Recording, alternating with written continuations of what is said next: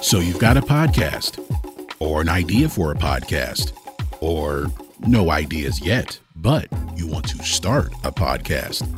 Whatever stage you're at, G Media Solutions is here to help you take your podcast to the next level.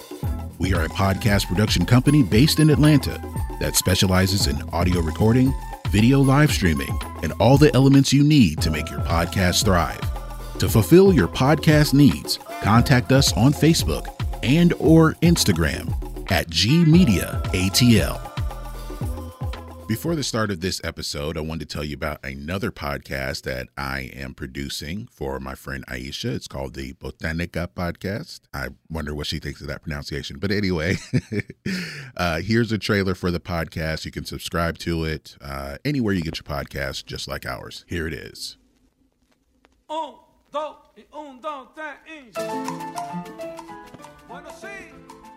Welcome to the Botanica Podcast. This is your host, Aisha. Listen in as we discuss topics like love, health, sex, relationships, and even alternative medicine. We stream live every Sunday at 8 on Facebook. Listen to the Botanica Podcast on Google Podcasts, Spotify, Apple Podcasts, iHeartRadio, or wherever you get your podcasts. Don't forget to stop by our Botanica every Sunday. We have a lot to share. There's another podcast I want to tell you guys about. It's called The Barber and the Bartender. There's a barber, there's a bartender, and they talk about pop culture, sports, music. And of course, because one of them's a bartender, there's going to be a drink of the day, and he'll give you a little history on different libations. So tune into The Barber and the Bartender on Spotify, Apple Podcasts. They're on Facebook. Here's the trailer for their podcast. Come to my chair, you catch a fade or get a tape. This shit gonna hurt tomorrow. But it tastes good today. It's gonna hurt right now. I'm at the bar mixing up drinks and conversation. Yeah, no, I'm just a part-time dirtbag. Don't do that. You're a superstar. Yeah, we the ones you talk to and we your favorite. I'm a barber. You know what I'm saying? Nigga put that permanent hair, I know. You know what I'm saying? I just said that's my hero. You gonna hold him on the perm? First of all, niggas that have nappy hair, put permanent hair, have baby hair. It's the barber and the bartender, best podcast in the nation.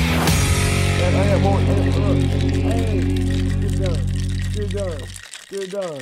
Cheers.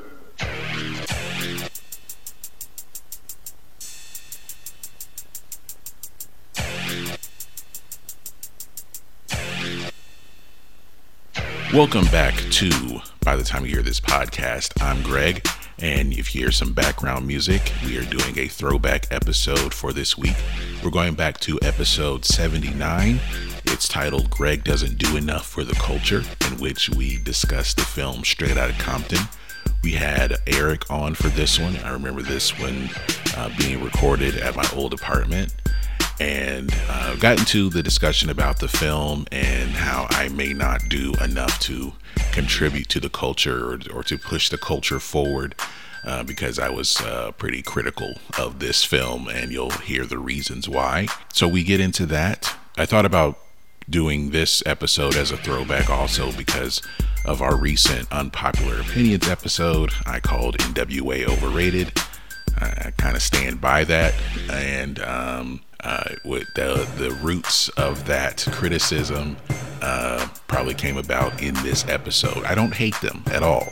I just think how people view them may be a little overstated. So that's kind of how I put it. But you'll hear my reasons, especially how this film was produced and how my viewing experience went compared to Eric and Ben. So I hope you enjoy this discussion, and if you have any thoughts about it, you know where to find us. So enjoy this throwback episode about the film Straight Outta Compton, and we'll be back with some new content very soon.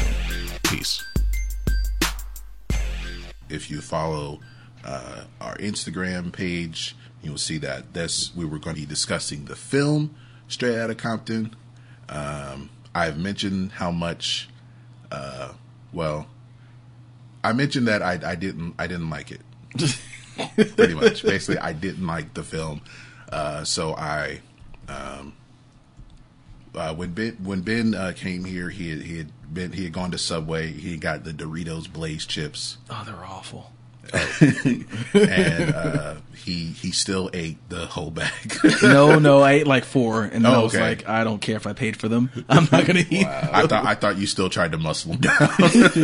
I was gonna try. You don't want to waste food, but they were just so bad. Man, you got to do it for Peter Dinklage, man.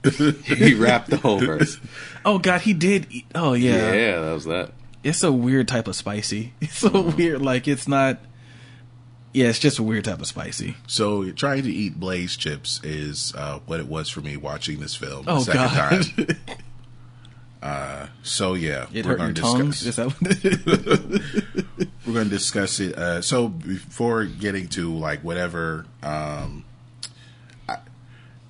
not trying to bash the movie. Okay, it's rare enough that films with a majority black cast even get made. get made, basically. And I know people wanted to support it so much because people connected to NWA. And what people don't realize is, like, Dr. Dre became a big star after NWA. Ice Cube, a big star. This, as the group itself, made, 2.5 albums? Roughly, yeah. Something like that, yeah. Like, their run together was very, very short. But I understand, like, as them, as a group, with their music, I understand it's the influence that they had. And basically, they did for the West Coast what we would say that Outkast did for the South. Mm-hmm. Yeah. Because the only rap anyone was listening to was coming out of New York. Mm-hmm. And it didn't have an edge, not like this. Yeah, right. It was about, I went to the hat store today and I bought myself that.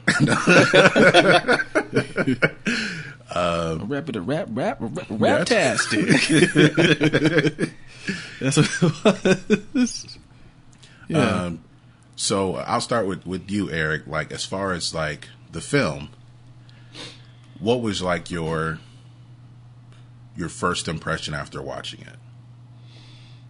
I really enjoyed it. I do have to say the circumstances in which I watched it. I watched it maybe a month early. Oh wow! Yeah, it was this big thing. Tanisha was my new girlfriend, and she had all the movie hookups. So she hooked me up with, to go see the screening of Straight Outta Compton.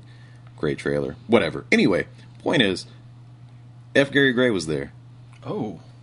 Ice Cube was there. Oh. O'Shea Jackson Jr. O'Shea Jr. Jr. Yep. Was this in Atlanta? This was in Atlanta. Nice. At Atlantic Station. The actor who plays Eazy-E was there. Jason Mitchell. Jason Mitchell, exactly. From King Kong as well. And the dude who disappeared on The Walking Dead, Dr. Dre. He was there as well. Oh, the new Jack Bauer. Yeah, new Jack Bauer. That's been canceled already, right? Yeah. Thought so. Anyway. I don't think they've even finished the season. Yeah, I don't think so.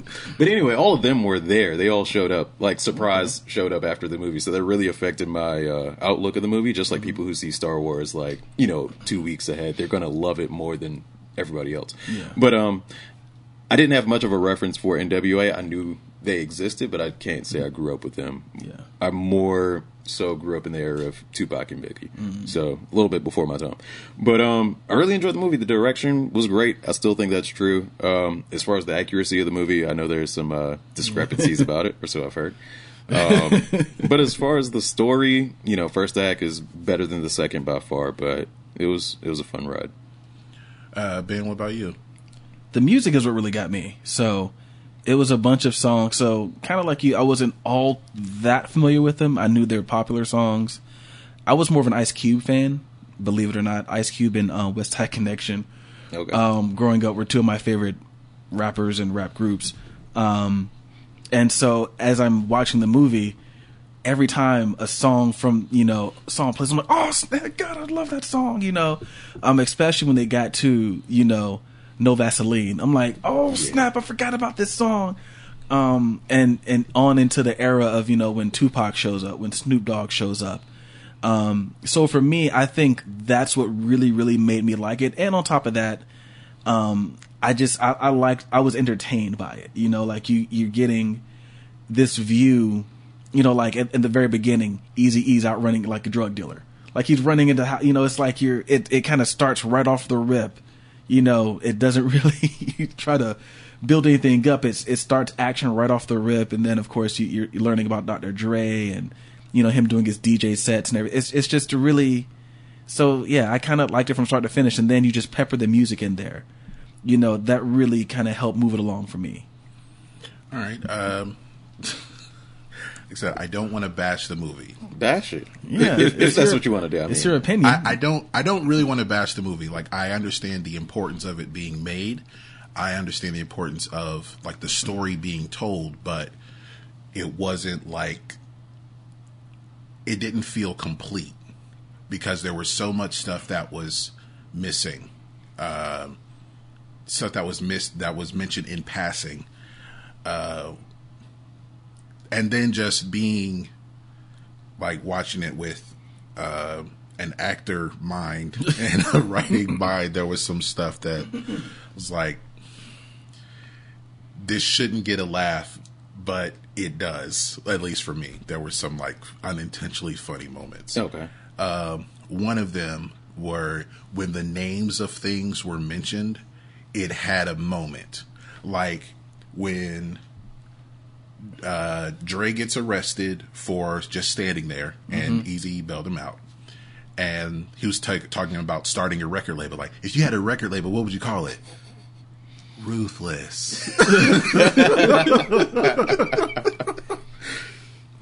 It's like, and then there's a scene where he is talking to Jerry Heller. Like NWA, what was that? What does that stand for? No whites allowed? Niggas with attitude. So you saw a rainbow when things were mentioned. And then, we'll be jumping around on this, but even at the very end, when Suge Knight asked Dr. what you gonna call your little bullshit? Aftermath.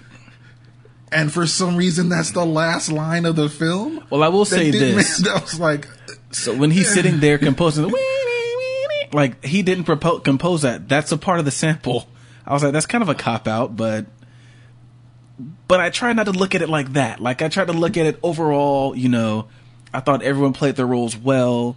I thought the guy who played Eazy-E looked just like Eazy-E. And I think the thing was with the way that Dr. Dre produces, he clearly sampled, but instead of just using the record, he would use instruments to play those. So I think he was just trying to play it. Yeah, probably, I figured. But it just, like, I was just like, wait, that's, like, I don't want them to think it was like how, you know, like he's composing like, oh, it's not a sample, he put that in there. Like, no, it's a sample. And it's okay. It's nothing wrong with sampling. I'm not one of, you know, those people who are like that. I will say, so one thing that I liked and I didn't like was the quote unquote white knighting of Jerry Heller. Yeah. So do I think it's cool that you have this, you know, this guy who comes along and sees the potential here and gives them a shot? I think that's really cool. Because a lot of people, you know, run away from the fire. He ran towards it, so to speak. But then the scene, and we were talking about this, the scene where they're outside of the recording studio and the cop messes with them. And, like, all of a sudden, like, Jerry learns what the racism is. That was the funniest scene to me. Like, it was poignant, and I know it was supposed to be an important scene, and I get it, you know. And all respect to Paul Giamatti, who is, I mean, you probably agree with, who is a great actor. Yeah. But there was, I'm going to assume that was probably one of the unintentionally funny scenes. Yeah. Like, they meant well in that scene. But, like, it was like, it's like he went home that day and was like, oh my God, I can't believe they're doing this. Like, they were just standing outside of the recording studio and they accosted them. They're just standing there eating hamburgers and the cops just walked up and harassed them. And I was like, what did they do? And they couldn't tell me. Like, he's telling his friends, and it's just like, and I get it. Like, that was probably supposed to be like, all right, guys, this is going to be the scene that changes the tide of the movie. And just there is so much unintentional comedy there. And I love the scene for all of those reasons. I'm still imagining the conversation Jerry Heller is having with his friends. It's like they were just standing there eating hamburgers. Well, maybe they were doing something criminal because were you outside with them? Maybe they were doing. They weren't doing anything. They were recording a song and then they went outside to take a break because they just got these hamburgers. Well, did they buy the hamburgers? Yes, they bought the hamburgers. I gave them money. I said I'm gonna buy you guys lunch today because you're working so hard. And they said, well, we want Fat Burger. So that's where we went. And that's all they were doing. I don't understand. And then the police are like, is it a crime to eat Fat Burger while standing on the sidewalk in Torrance? Well, I mean, and they're such talented young men, they don't deserve this. They don't. I do like his friends are like still trying to convince him that they might have done something wrong. And he's not friends with them anymore.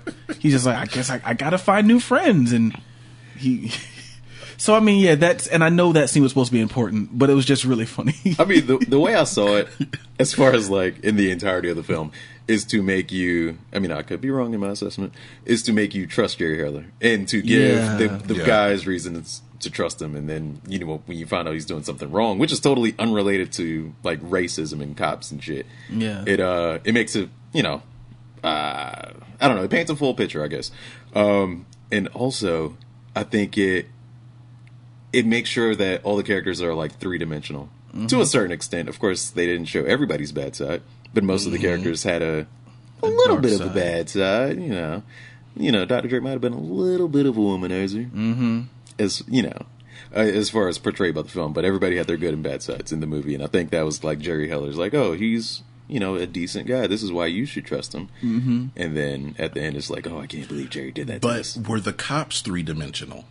No, not at all. But I mean, are the cops 3-dimensional to the public? To the American public? It was like, no. The cops are... The cops were unreasonable throughout the whole movie. Yeah, every scene. So thinking about Detroit, completely unreasonable. Can't play that song. Like, I felt like that would have been like somewhere in the South, somewhere in Texas, where you can't, where someone would say you can't play that song, but they went with Detroit. You got to think though, this is before Detroit went bankrupt, so. Yeah.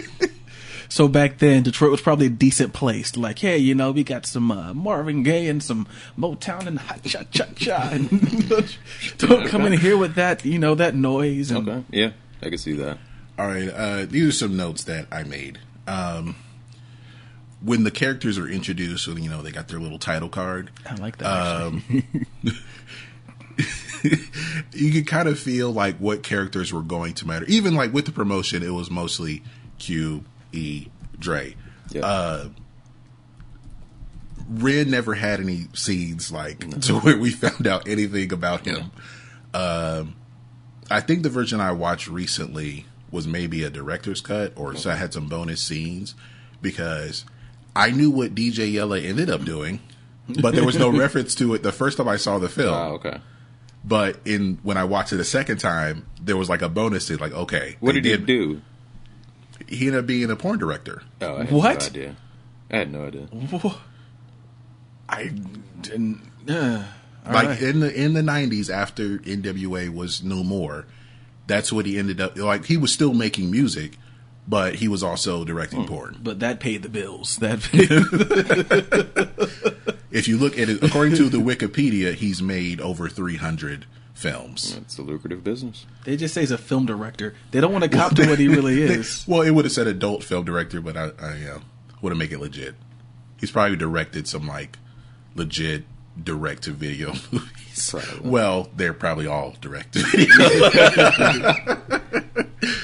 But they did make a reference to that with DJ Yella that he ended up doing. It was a scene where he they're on tour. It was like during the first tour. He's just watching porn on the bus, and while everyone's asleep, like it said, like he's watching porn on the bus. Everyone else is asleep, but DJ Red is sitting like the other side of the aisle trying to write. Oh, right. Yeah, this is That's why, like, yo, are you just watching porn right now? Like the volume was way up and everything. No shame. So they referenced that. The scene with Ice Cube on the bus, on the school bus. Mm-hmm. I think what is not a lot is made of, I guess, is that, was it only Ice Cube that like went to school? Maybe. Like, is he the only group member who maybe didn't drop out of high school or something? Had dropped out by then. I don't know. And he went to the good school. It's like he went to the other side of town for school. The scene with, like, it just jumped out to me. The scene where with the motorbikes, it was like a establishing shot or whatever.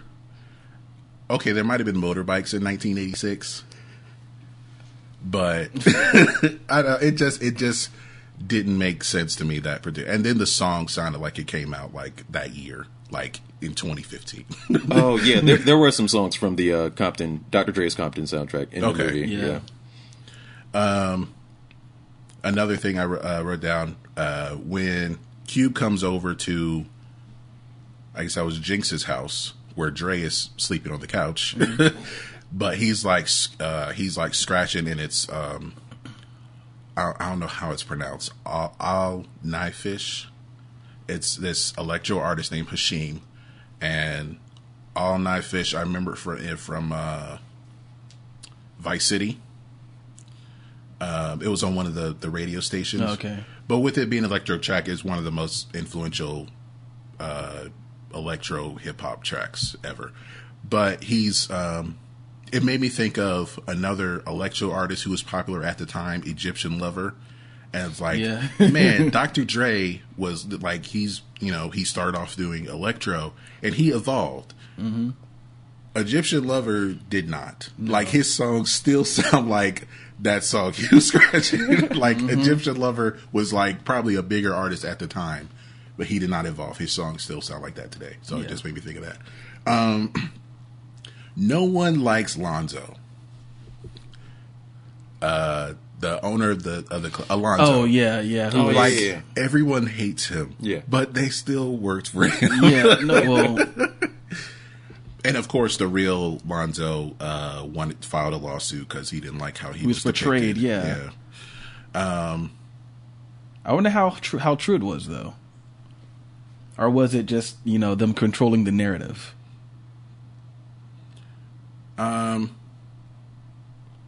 It had to be true. Well, I think it was true they didn't like him. Yeah, but he gave them a job. I don't know, rap on my stage, like, don't do this.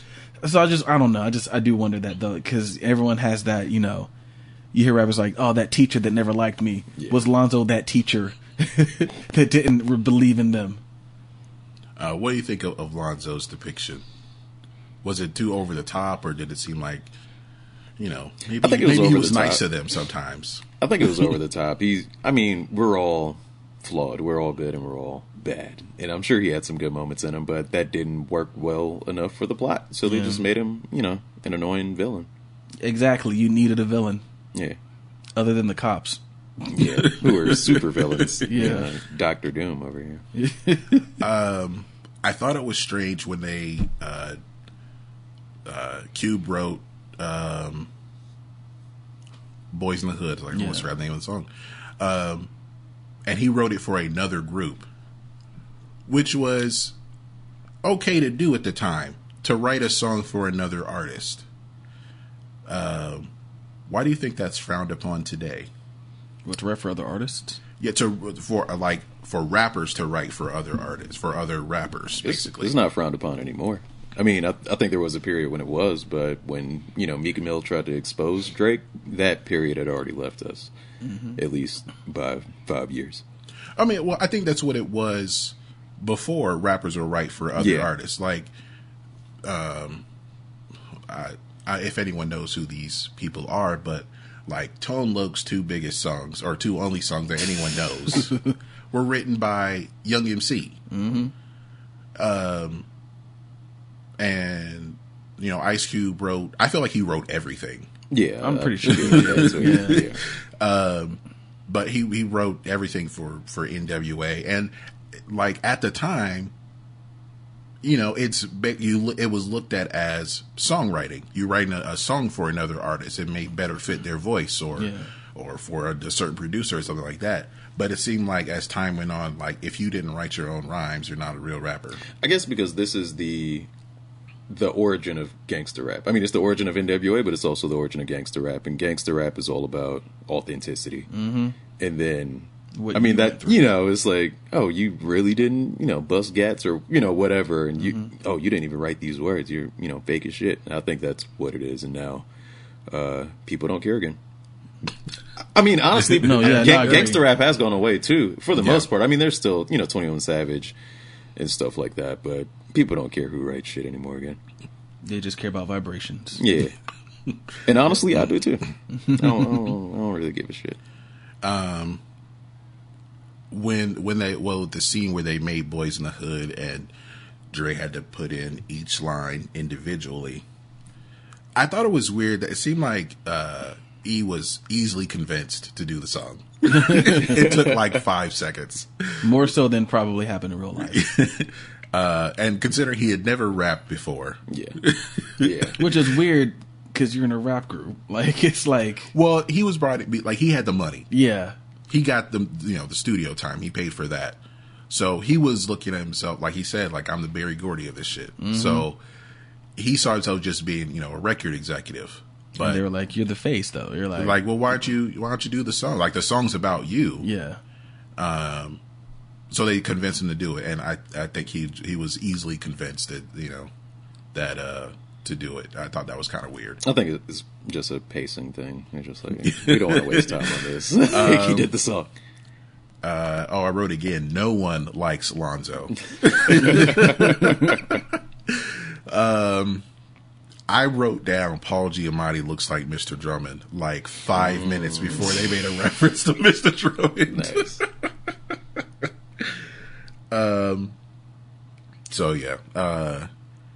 While I wrote the names of things, had dramatic moments. Ruthless. And it seemed like okay, he had never rapped before, and suddenly he's a front man. And he learned to rap in like 5 minutes. Like that. No montage. No. You're right. Yeah, he tried montage. He tried it like 3 times. And I'm like, man, just picture you're in the 6'4", man. You're thinking about it. Cruising down the street in my 6'4". Whoa, easy. Whoa, that was dope. All right, we got 59 more lines to go. Like, the first time I heard that he did that, I was like, that had to be mind numbing for Dr. Dre. Yeah. Like, that had to be the most annoying thing. He was like, man, I swear to God, this won't become a hit. Like, this don't become a hit. I'm gonna shoot this man. I'm gonna kill him before he dies of AIDS. That's oh man, yeah. What did I have here also? Okay, anytime they were doing a song and they cut to Jerry Heller singing along to the lyrics, I cringed. Why? He was that supportive dad. Those are my boys. I cringed every time. I mean, I'm sure he probably did it, but still. He's probably their biggest supporter. The scene where in the hotel room and the guy comes looking for his girlfriend. Oh, that was hilarious. Her name was Felicia. And then when they kicked her out of the hotel room, they said, bye, Felicia. I was like, really? Yeah, I read that he improvised that line. That was not written. He improvised it. Well, I read, this could be a fake news, I read that her name was actually Felicia. Mm-hmm. I also read that. If the actor's real name is Felicia, okay. That's what I heard. I don't know. But still saying bye, Felicia. Hey, it's one of those theater moments, bye, man. Felicia. Yeah. Because that's where he got the line. Because they showed him writing Friday at the end of the movie. It's just like he's like, bye, Felicia. I remember when I kicked that girl out the room. What did I say? It's just one of those like crowd pleasing moments. Yeah. Just like in any Marvel movie. Like, oh, I know that thing. I bet you like people screaming that they're like, bye, Felicia. Like, I screamed too, though. I'm not gonna front for you guys. Oh, Eric. I know that thing. Oh, E. Yeah. Sorry. There's a scene where they're like, where's the crowd like steamrolling copies of Straight Outta Compton? Yeah. I just wrote that's the same as burning jerseys. Yeah. Like they've already got your money, and then right then, Eazy-E said, like they've already paid for it. Yeah. Like exactly. So there were some moments I agreed with. Okay, that wasn't a complete. He's coming loss. around, people. He's coming around. Yeah. They might get a D+ in this. Hey, this is the highest grossing biopic ever. Higher than Walk the Line. It beat Walk the Line's record. Anyway, have you seen Walk the Line, right? no. You need to see. Maybe he don't like movies. Maybe you're right. He doesn't. Walk the Line is It's dark. not just the black ones. You need to see that. That's dark. Don't say dark. You might not watch it. I mean, it's good. It's bright, man. It's like, happy and stuff. Johnny Cash lived a happy life. I don't know if you know. I've seen parts of Walk the Line. I think it was up to the part where didn't he try to have like a gospel band? It's and been it wasn't years working since I've seen it. So like they tried one of his original songs. Like they were doing gospel songs, and it just sounded weird because of his distinctive voice. Yeah. So they tried a song that he wrote, and the engineer, whatever, oh, that sounds really good. And then so they just did a bunch of other of his songs. I saw like up to that part. Yeah, it's not that dark, but it is very good. You should see it. It's just parts of it are disturbing. He lived a hard life. But back to this. This beat that movie though, Greg. This is, okay. That's how good this movie was. All right, I'll take your word for it. Trying to convince you, Greg. Also, the highest grossing R-rated movie until Deadpool came out. Yeah. You haven't seen Deadpool either, have you? I'm not. That doesn't surprise me. That doesn't surprise me. Yeah, that doesn't surprise me. It's funny though. He was born to play that role. But yeah. Okay. Tangents. A scene where I felt like there was too much symbolism. There was a scene where E and Jerry are eating lobster, and then Cube comes in with a burger, talking about where's my money, or are we going to get paid or something? Yeah. You could kind of tell at that point something's up. Yeah. Like, all right, he's avoiding. Let me handle this part of it. Like, okay. And it felt like as far as the way it was, the movie looked, if Cube had only gotten what he deserved, what could NWA have been? Because like I said, they made 2.5 albums. Mm-hmm. And once he left, they were done. Yeah. Mm-hmm. I don't know if they even tried to.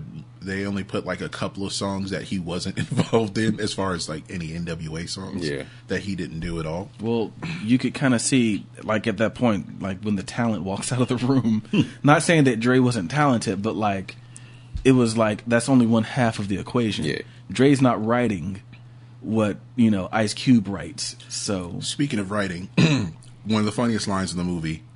Ren's as good a writer as Cube, maybe even better. Yeah, now that I do remember. I think I kind of laughed at that one. I was like, "There's no way Jerry believed that." I think he's just saying that to kind of like calm E, but he could not have possibly believed that. I think they would have. All groups break up, so they wouldn't have lasted long either way. I don't think. Maybe that's just me being a pessimist, but it would have been something else.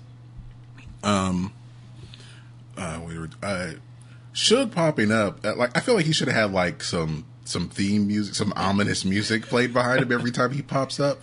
Hold on, I'm sorry, I was reading. Every time Suge Knight pops up, I feel like there should be some the ominous Empire music from Star Wars. So, have you seen Star Wars? I have not seen Star Wars because I have no interest in Star Wars. Okay, absolutely not. I know what you're talking about. You know the song. Yes. We all know the song. Oh yeah, okay. yeah. I was thinking also the Jaws music. That's good. Yeah. The scene at the end in the studio, or not the end, but it's towards the end, where they beat the dude and he's just in his underwear. Yeah. What was that, man? Like, I believe that all the way. Come on. I feel like that happened, but I was waiting for they're going to say like why, or what did he say? Yeah. Did he do something? Oh, it's for fun. It's a Tuesday night beating. beating. But it never it was never explained. That's all. It was a Tuesday night beating. So you just find some dude and beat him. I was like, okay, so you're gonna like pretend to sick a dog on him, but all he has to do for you to stop is to toast to death row. That's it. like Tuesday night. Like, I think he wouldn't have minded doing that. Yeah. Like, why'd you have to stick a dog on him?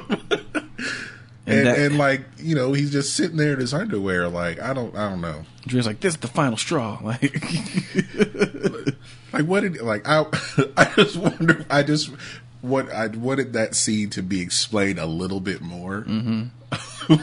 It's just.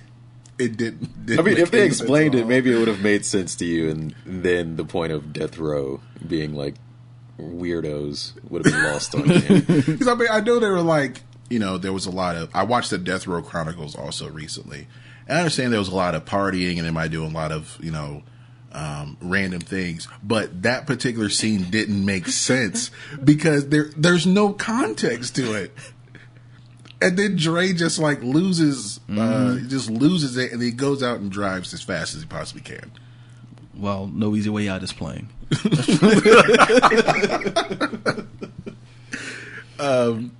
that, yeah. No, Suge was menacing though in this movie, and I mean, I imagine it was probably like, you know, if they had a hand in this movie, that's probably the way they felt when he was around.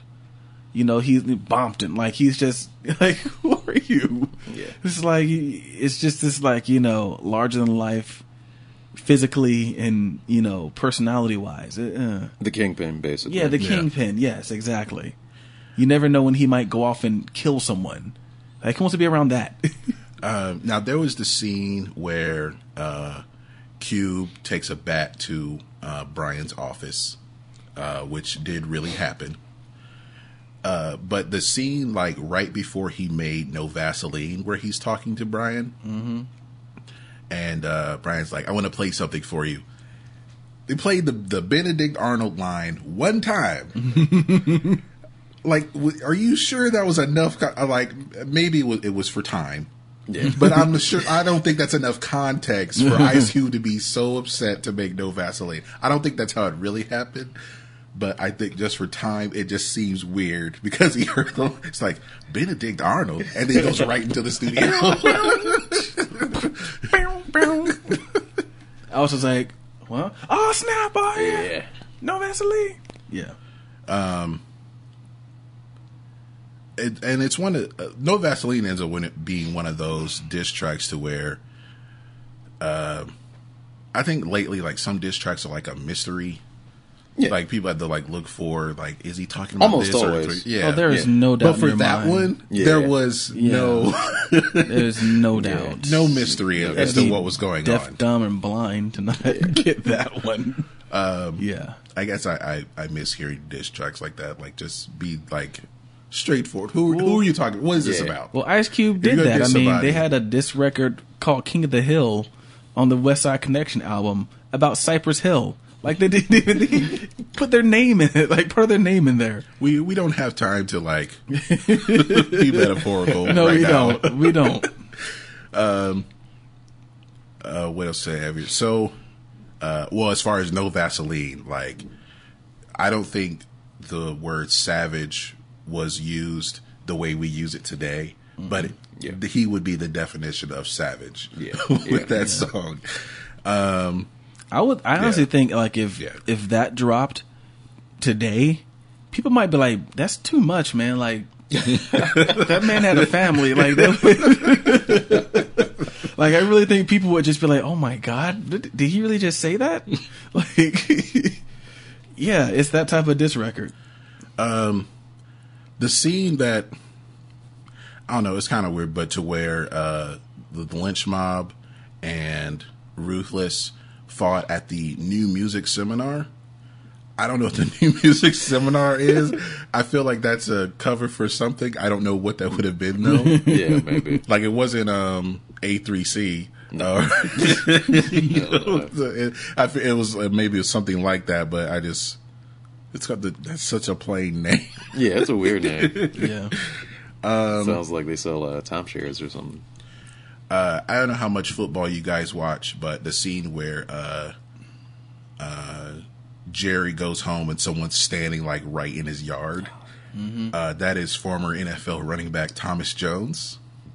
He used to play for the Jets. Okay. And the Bears, I think. But yeah, so that was, is that Thomas Jones?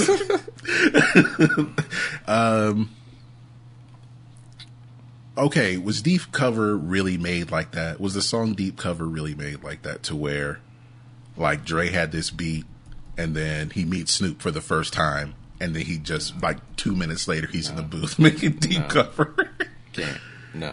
Well, I mean, I'm pretty sure half of that was like just the way they introduced, which I thought that was a great casting on Snoop, but just he just walks up to him, you're right, hello, hey, all right, song, like, and it's just like, yeah, and it's just, and I felt, so I will say, if anything, and I, you know, maybe it was for time, I do think that Snoop and Tupac were introduced and then just like they were rushed. Easter eggs. Yeah, again, it was like just like Marvel movies, where it's, oh, I know that thing. Yeah, it was rushed. It was like, oh yeah, this Tupac, he just stays in the studio. He loves to work, and it's just like, all right, we'll find out anymore. They were by Felicia's. Yeah, that's what they were. It was almost like Snoop Dogg. It was almost one of those scenes. Yeah. It almost felt like that. Like you could have like Dre come out in the post-credit scene, like, I like to talk to you about Death Row Records, and like it's all of a sudden like it teases like, you know, the Death Row movie or something. What was I guess Lakeith Stanfield, who plays Snoop, it seemed like it was his own voice, because I haven't seen All Eyes on Me, but apparently the guy who played Snoop in that was lip syncing. Oh, okay. And it was like very obvious and weird. Another reason not to see that movie. Well, save down. Okay. Well, as I said before in on previous episodes, if we got into these guys' personal lives, many things were left out. Like I still don't know anything about MC Ren. Nope. Nothing. No. Was he involved in the making of the movie? No, probably not. I think he was upset. Then he probably Twitter. They probably, you know, did it out of respect. Then, like, if you weren't involved, we won't share your dirty secrets or something. Did they share anyone's dirty secrets though? They shared Jerry's. Yeah, they made Eazy look a little dirty. Yeah, a little bit. But he's dead. That was another note I had. Coughing is AIDS. Yeah, basically. Yeah. But with, like I said, just in passing, Michel'le was mentioned, but she dated Dre possibly for 9 years, and she's an artist on the label, and she sang World Class Wrecking Crew's most recognizable song, and that's not mentioned at all. Nope. That's why that Lifetime movie was made. Yeah. And also the D Barnes incident. Oh yeah, was not mentioned at all. Of course not. Or maybe that was the assault because it made it like. I agree with this. With the second half of the movie, made Dre look like a character in a romantic comedy. Yeah. He sees Nicole across the party. She was getting ready to leave. No, don't leave. I mean, if the movie had those in it, the movie wouldn't have got made. It just Dre would have let that movie happen with any Michel'le or D Barnes mentions. That's what I think. But he let Eminem mention it in a song. Yeah, where they're going at each other, and I thought that was kind of funny. I think a lot of it has to do with the whole Apple deal. I know that was going on around the time, so he really wanted to keep himself after clean. The fact, after all the contracts have been signed, then Sorry. he said something. Yeah, my bad. I can't remember what scene this came from, but I think it was Eazy-E may have said this, or Jerry said this, but I think it was as far as like when the Chronic was coming out, the scene with somebody said producers don't rap. Yeah, I was like, but E is a rapper who doesn't write.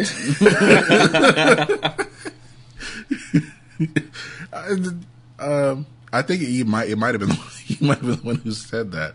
But I thought that was weird. I did write in the second half of the movie, Dre was in a separate movie and it was a romantic comedy. Yeah. Not enough was made of, especially when The Chronic came out, E and Dre going back and forth, like with. I thought there would have been. I mean, not something you have to do, but as far as like the making of music videos, with Dre Day having someone play the Eazy-E character or Sleazy E in the video. Clearly a shot at Eazy-E. And then Eazy-E made a song, I can't remember what song it is, but it was like his response to that. Mm-hmm. So like them like going back and forth, you know, and the film, it just made it look like Eazy was worried, like he felt everything coming apart because he doesn't have Cube, he doesn't have Dre anymore, but he's still trying to keep everything together. Mm-hmm. He still has to pay these artists. He's still trying to find ways to make money, or, you know, maybe to satisfy them by paying them in weed and thinking that's going to work. But, you know, I think he felt everything coming apart, but not enough was made of the beef they actually had.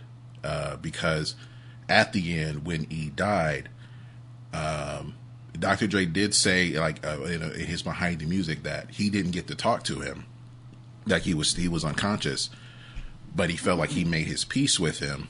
That really did happen. But as far as them going back, and it just made it seem like in the film that, oh, they just broke up and they were all doing their own thing. Mm-hmm. Not that they were actually beefing with each other. Right. Yeah, so that's what I had. And then my last note actually was coughing is AIDS. I just thought that was... So what do you think might have happened? So, you know, Eazy-E wants to kill Suge Knight. He tells Jerry we need to kill Suge Knight. Jerry says we fight with lawyers. What do you think could have happened if he actually did it, though? That was a very Jerry weird moment Heller for me. actually said he regrets telling him like not to do it. Mm-hmm. Mm. Maybe he would have been better off if he had done it. Maybe he could have gotten away with it. Wow. I don't know. I think that it might have made things worse. Like, Eazy would have been murdered then. Yeah. And Jerry Heller too, probably. Mm. It probably would have, you know, set off something like that. That'd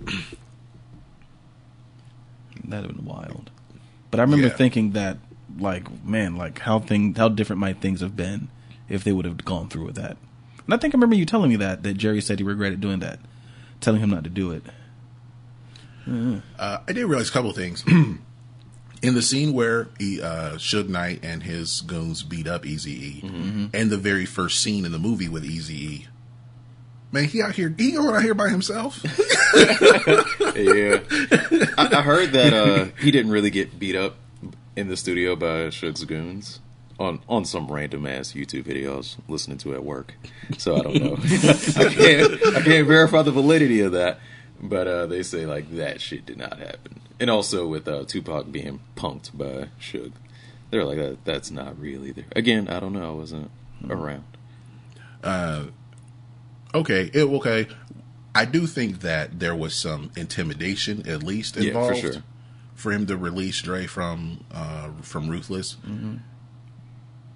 But either way, he's in there by himself.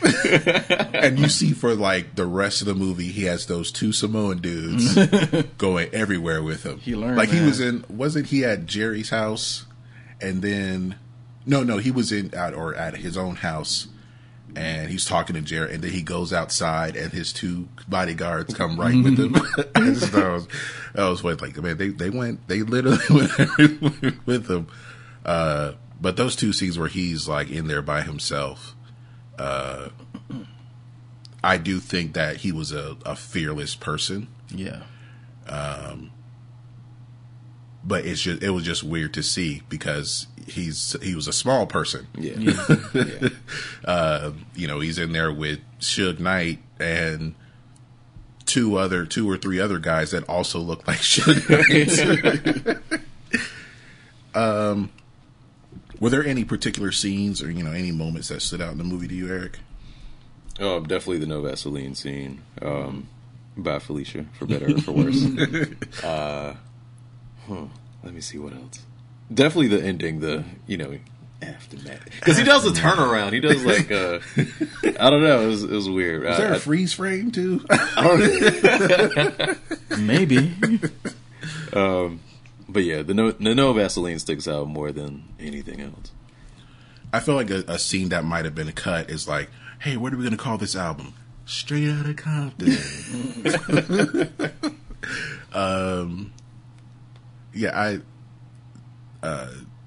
The no Vaseline, that's the one that stands out to me also, as far as like an actual good scene. Yeah. And the I felt like they're because, and you look at the other guy's reaction to it. Maybe they didn't want to. They wanted to avoid doing it too much, as far as Yella being like some comic relief, because he was like, "That was pretty good," and it's kind of awkward. It showed how kind of awkward it was because Cube left the group, but they're still friends. Yeah. Like, we know Cube left the group because of he wasn't being compensated as he felt he should have been. Mm-hmm. Like, they understood that. You're still friends. Yeah. But, you know, someone who wrote that Benedict Arnold line. Dre said it, but maybe Ren wrote it. Probably. Because he's a better writer than Cube, right? Of course. So, but I think like that scene, like maybe Yellow was supposed to be the comic relief, but maybe they cut it to like, okay, we don't want it to seem that way. So there's no freeze frame. He just says aftermath. Credits. And he looks for a second. Is his back turned already? Let me see. Yeah, he had his he's going out the door and like I feel like he looks over his shoulder. Yeah, he does. He looks over his shoulder. He turns around. He's walking out the door. He's, what are you going to call that? He turns. Aftermath. Man. He goes, aftermath.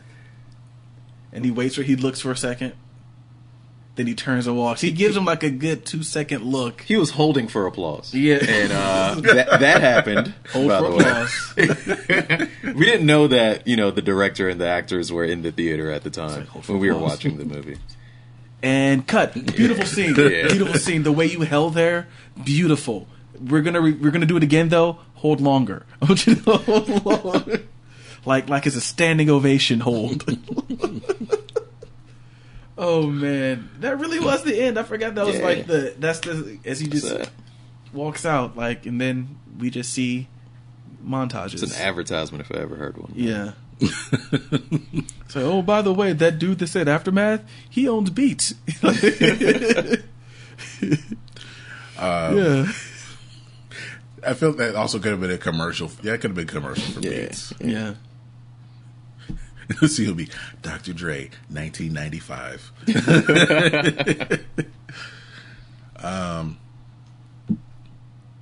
My God, he looks just like his father.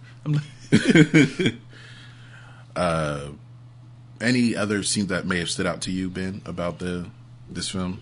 Well, I mean, I know we talked about the scene where he smashes up the office. Mm-hmm. I liked a lot of the performance scenes, so, you know, like we know where they're on stage performing. The scene, of course, I mentioned where the dude's in his underwear on the ground, bloodied up, was like, what the hell? What is that? And I'm trying to think what else. I think those are really and of course, like I said, the turning point of the movie where they're on the ground outside the recording studio, and all of a sudden racism hits home. You know, that was, you know, and then of course No Vaseline. Him actually in the studio recording No Vaseline was just awesome. It's because it's such a great song, and I love Ice Cube.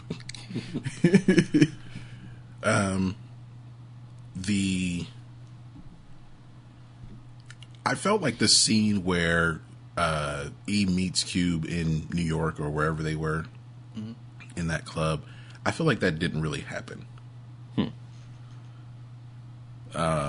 I felt like that, like they tried to make the seem like they were going to get back together, but I feel like those scenes were it didn't. I mean, maybe there were no interviews about it, no one asked the questions, but I really got the feeling that this didn't happen. This was just you're taking dramatic license as far as you possibly can. Well, I mean, I'm pretty sure there was a lot of that in there. I mean, like, I'm not going to say that the police weren't mean, but I'm pretty sure they let's mean him up a little bit. And just like we said with Lonzo, he probably wasn't that over the top, but let's make him over the top. I'm pretty sure there's a lot of dramatic license taken in this movie to make for entertainment. Life is rarely this entertaining. An issue that I had also had with the film. It sounds like I had many issues with the film. Yeah. Mm-hmm. My primary issue is that, as far as it being it had a mostly black cast, it had a black director, but you had white screenwriters.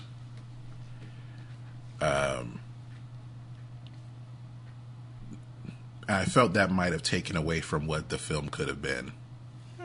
I don't with them being so involved in it. I don't think. I mean, like, well, yeah, like Dre and Cube were involved in it because it's a screenplay. In the making of it. But I mean, it's not like they're not making this up. You know, this isn't that thing you do. This is but Compton. As far, like I said, they're dramatic license is taken pretty far. I think. Okay, well, let's put it this way. I don't want to blame the white screenwriters too much, but as far as Dre and Q being involved in production of it, they may have painted themselves. They painted themselves a certain way. Oh yeah, they took the opportunity to paint themselves a certain way. Well, I mean, it's almost kind of like and because they painted themselves a certain way, mm-hmm. then they, out of respect, they painted E a certain way. Yeah, and I mean, when you're screenwriters and because I mean, I don't want to absolve the screenwriters of, like, being perfect or anything. When you're writing a movie like this and you're working very closely with the source material, you're not going to skewer them. You're gonna, so maybe you do leave out something that they kind of casually mention. Maybe you should leave out, or like, if we put this scene in there, this makes Dre look bad, or this might make Ice Cube look bad. Akin to really any movie that we've seen. I mean, like, let's think about how differently maybe David Ruffin is portrayed if maybe he's involved in that movie, or when we talked about how a lot of the people and how everyone in the New Edition movie was painted, and how like only Ricky saw his, we only actually found out something new. Yeah, his demons. Something. Yeah. So it's kind of like the winners write history, so to speak. So yeah, we're not going to see a lot of the demons of Ice Cube and Dr. Dre to an extent, just because I'm involved in. If I don't want you to know it, I don't have to say it. I mean, do you think it would be different if they were black, as far as the content of the movie itself, or as far as cultural? I felt the content of the movie. I felt like it would have been, I guess, received different culturally. I don't even know if most people know that they were white screenwriters. I only knew because you mentioned. Yeah. I didn't know. Well, yeah. It was nominated for best original screenplay. Yeah. That's not a category that a lot of black people get nominated for, and no one had ever won until Jordan Peele. Yep, Get Out. And he's still. But I felt like that was. I guess it had to be white screenwriters for it even to be made, or something to that effect. Okay. I don't know who the people are. Maybe they went with them just because of, I don't know what have they done before. What have they done after? Like, were they experienced? Because I mean, there was a lot of fanfare around this movie before it came out. I got the feeling that maybe it was one of those nostalgia things where it's like, man, NWA is bigger than we remember. Because there was a lot of hype surrounding this movie from people who I never thought listened to NWA. It was a great trailer, also. Yeah, it was also. Yeah, it was an incredible trailer, and it's a feel good story. Like, my kid played me. Like, it's cool. It's like. Straight Outta Compton was okay. It's making like it's his only one. And I mean, it's the second hip hop biopic after Notorious? No. Well, I mean, we're not considering Get Rich or Die Trying. Not at all. And 8 Mile. I mean, that's kind of like pseudo biopic. Like, it's kind of, the characters have. Did 50s? I never saw Get Rich or Die Trying. Me either. I've seen it. Okay, that was your movie watching time. What's funny about that? Another tangent, whatever. There's a scene where his rap name is like Young Caesar or something like that. But when he gets shot, Oh yeah. There's a scene where, like there was a drug dealer he was working for, and he did something, and it's been a long time, but he did something, and he had to. He sent a guy who was actually one of 50's friends to kill him, and he shot him, and then he goes back to the guy, and he's like, "Is he dead?" Yeah, he's dead. Are you sure? Like he's dead. Like, I shot him like 9 times.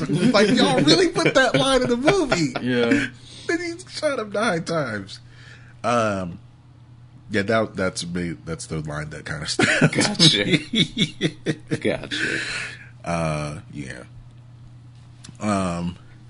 But it's Get Rich or Die Trying is basically 50's 8 Mile, to where it's loosely based, and they changed all the names and all that. Right. To protect the innocent. Yeah. Dick Wolf. Speedweed.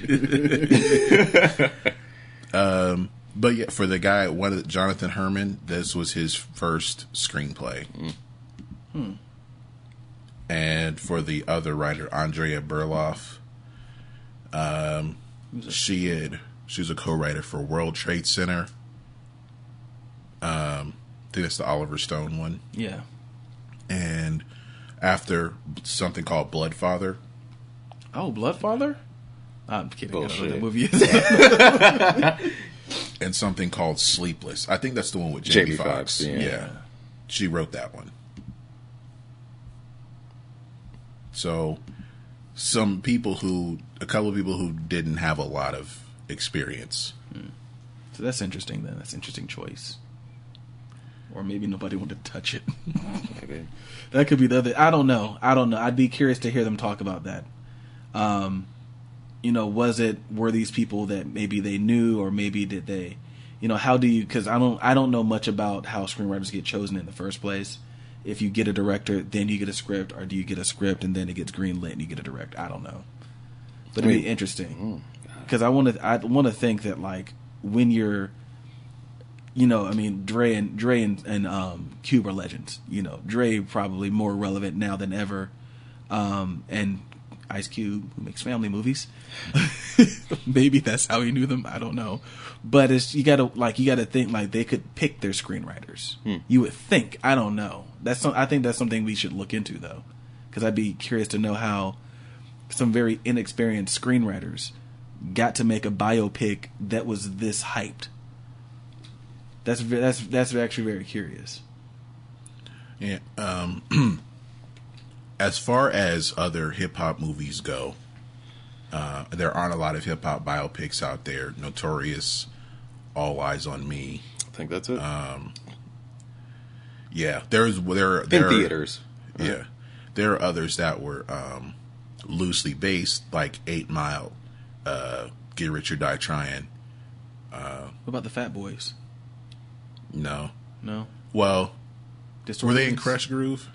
That's loosely based. That's the Def Jam story, the loosely based Def Jam story, in which everyone played themselves except for Russell Simmons. Like, even Rick Rubin played himself. Well, I guess we don't have a lot of options here as far as comparing comparing the films. Right. We only have a one about Biggie and one about Tupac. Yep. Do you think there's any other hip hop artist that deserves, like, we want to know their life story? Jay-Z, for sure. I know that might be an overrated choice, but Jay-Z went from, like, drug dealer to household name. He's on, Ellen and Oprah. He's sitting on the stoop with her. But the fact that popped out most to me was that he shot his brother. I want to see that scene. Like, what leads to that? Like, what follows that? Mm-hmm. He's also one of my favorite rappers, but he popped in my head first. Would there be a... What did you want to say? Well, no, I say there's a page I found on xxlmag.com, 7 hip hop biopics to check out after Straight Outta Compton. Yeah. 7? Yes, please listen. Yeah. You're not going to believe them. So, right off the bat, Aaliyah, the princess of R&B. Oh, I forgot. Yeah, TV movie. I haven't seen that. Those. Wait, did it say hip hop, by the way? Yeah, this said hip hop on XSLMag.com. Biopic 2, Crazy Sexy Cool, the TLC story. I knew it was coming next. I've seen that one. I've sort of seen it. So these are, okay, and of course it says based off the life and the career of Aaliyah. This, of course, Crazy Sexy Cool, the rise of TLC. Biopic 4, I had never heard of this, Dirty, the Platinum Edition. The life and career of the old dirty bastard. No. This premiered at the New Ho Film Festival in 2013. I didn't know there was one. Yeah. A film by Stephen Turner is what it says.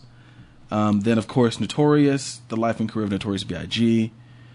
Get Rich or Die Trying, the life and career. They put the life and career of 50 Cent. That's what it's based of, but of course, 8 Mile, and then last but certainly not least, and Greg, I can't believe you forgot this.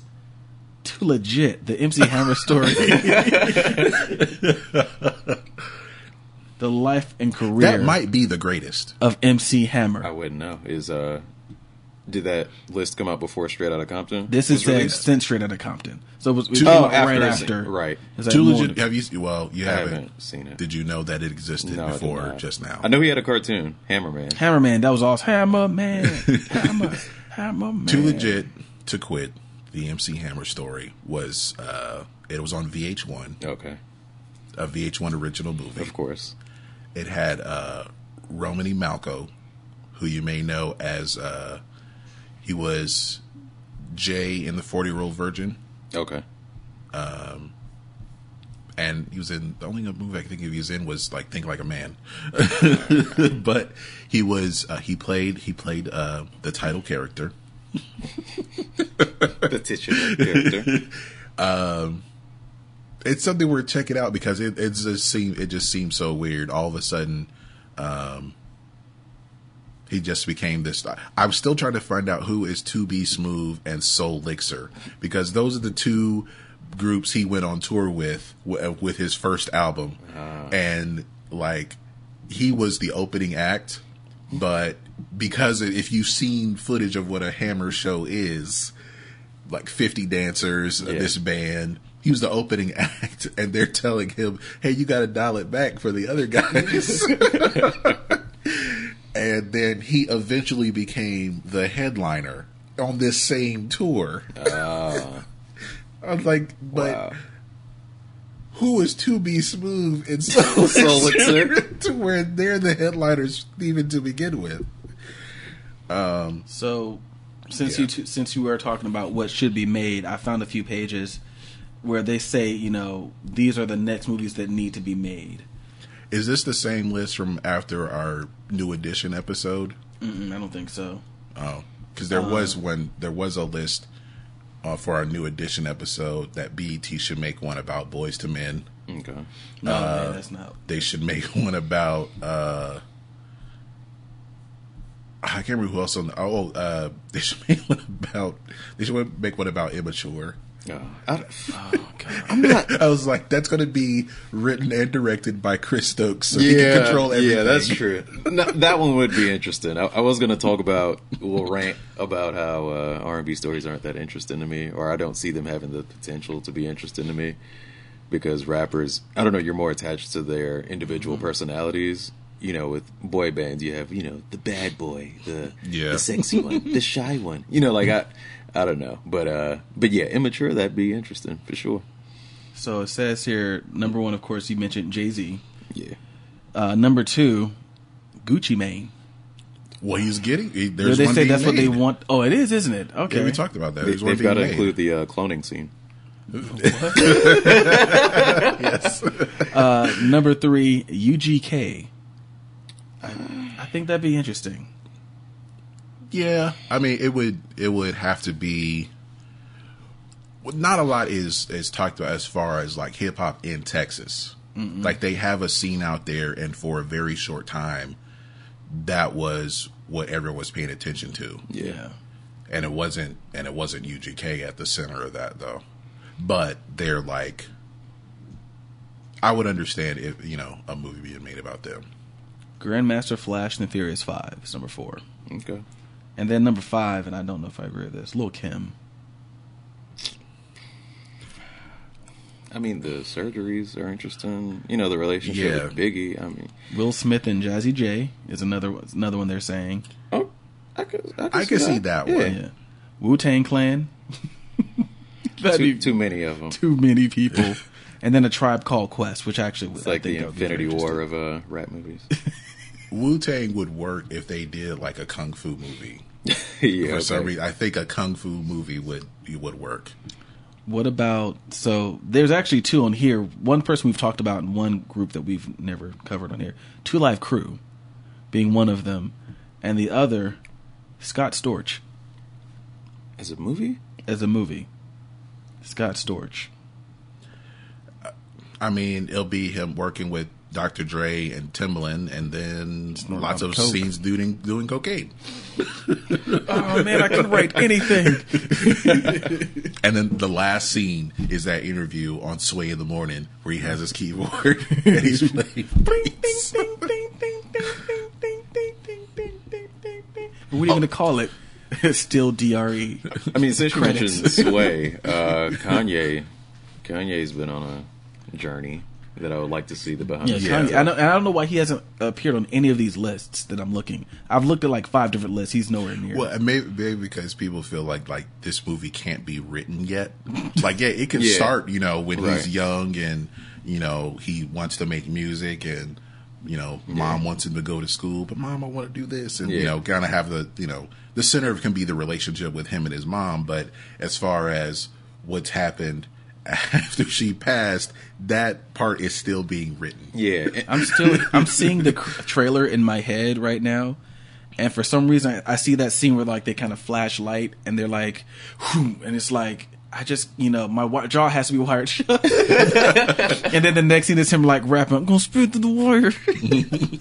That'd be interesting as fuck, but that is kind of why I put Jay-Z over Kanye, because his interesting days are pretty. I don't know.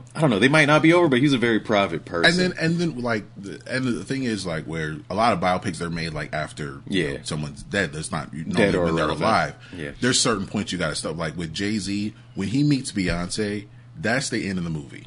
I don't know, man. Solange elevator fight, Blue Ivy being born. Maybe that'll be the part of the montage of a trailer. Or we gotta see the elevator fight. This is actually really good. Or like he meets Beyonce, right? And they're like smiling at each other, and Solange is right there, like just with the questioning look on her face, like who is this guy? She's the Suge Knight of the movie. This is interesting. This is on Billboard, 15 hip hop biopics we want to see, and they put who they think should play the people. Okay, all right, who you got? So number 1 up, Nick Cannon as Diddy. Fuck you. See, this is why I hate these. And it's got them side by side. I can't make this up. I mean, next is Michael B. Thompson as T.I. Why they put Michael B. Thompson? Michael B. Jordan. Michael B. Jordan? Yeah, it's Michael B. Jordan. They put Michael B. Thompson. They need to. Michael B. Jordan's way too famous to play T.I. No. T.I. needs Wood to try Harris to play Michael as B. 50 Jordan. Cent. He's too skinny to play him. Now I think they're joking. And Kevin he's like Hart, a whole lot older. Kevin Hart's Lil Wayne. Get the fuck out. I hate these. What site is this? What site is this? I just said I hate these, and now we see Omar why. Epps as Nas. Snoop Dogg as Snoop Dogg. Tristan Wilds as Drake.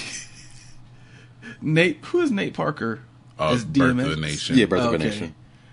Okay, they're just picking black people. Yeah. Dr. Dre is Kenny Thompson. What? Tyler Perry is Rick Ross. Did I say I hate these? Derek This is Luke is Billboard? Kanye West. It's Billboard. Jay Farrow is Jay-Z. He can be That's just because he does the voice. Yeah, he does the voice. What is Nicki Minaj? Who is Nicki Minaj? Raven Simone. Simone. Get the fuck out. Taraji P. Henson as Lil' Kim. Josh Hutcherson as Eminem. Actually, I could kind of see that. Actually, yeah, I could actually see that. None of those will ever happen. And Thank God. with these hip hop, with the biopics, it's got to be someone we've never seen before. Yep. Tristan Wilds. Oh, that'd be hilarious. Like with Straight Outta Compton, the only person I had seen in something before was Paul Giamatti, maybe.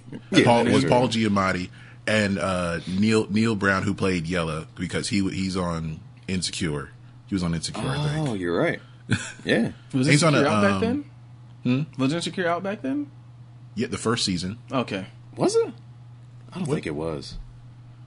No, the first season of Insecure was 2016. Yeah, Awkward Black Girl was a thing, you know. Maybe he was in something else I had seen before then. I recognize his face at least. Maybe it wasn't that. Yeah. I remember Ice Cube did a BET Cypher with his two sons, and O'Shea was one of the rappers. I don't remember how his verse was, but I remember that being a thing. Did I see him on a TV show? It's killing you, huh? I wonder if they had seen Aldous Hodge on something. I seen him on Friday Night Lights. Yeah. And an episode of Cold Case. The lady wait a minute. That's the lady with the crazy hair, right? The blonde chick? Is that Cold Case? The CBS show? Yeah. Yeah. The detective? Yeah, she just used to look off into the distance like a deer in headlights. I'm trying to make sure I'm correct. You know.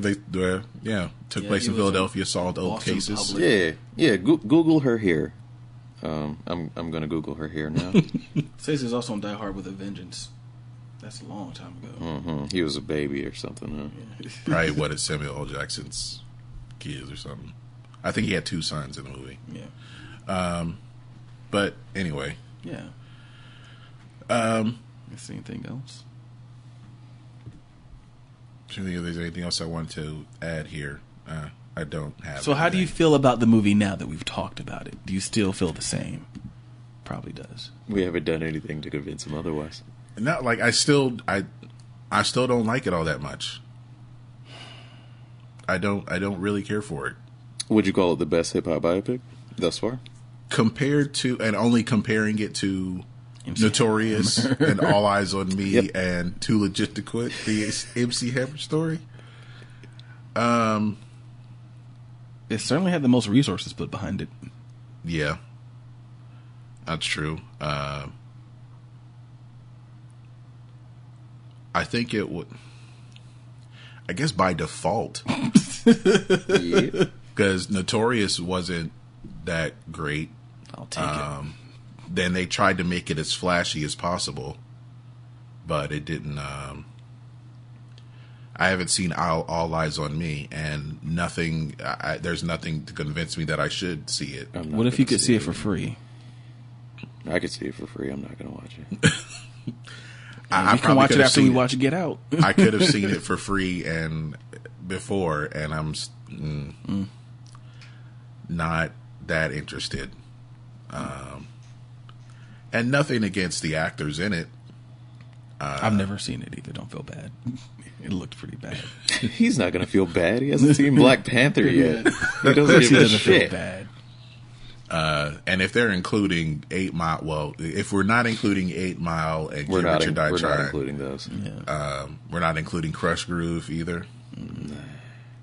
What about Fear of a Black Hat? That was a documentary, more like. Nope. By default, I guess it's Straight Outta Compton, but I'll take it. When if people who have read and know some things, like a lot of stuff is left out, and to where it doesn't feel like a complete story, and it looks like controlling the narrative as Cube and Dre got to do.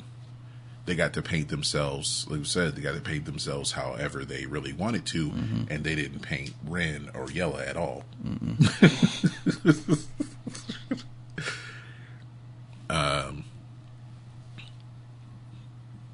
Yeah, that's but I think. I mean, and honestly, it seems like I was the perfect audience for it because I was a little bit too young to like know the nitty gritty details. It's just like, oh, I've heard this music before. Oh, it was cool, you know. Yeah, you weren't sitting there like, wait a minute. Yeah, that's not how. Where's Michelet? Where's D Barnes? What the?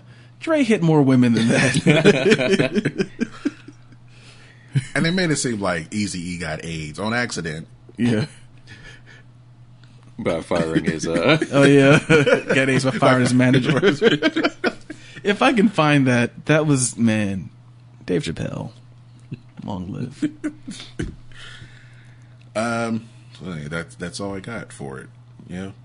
Hooray! You should watch it a third time. Through new eyes, you know?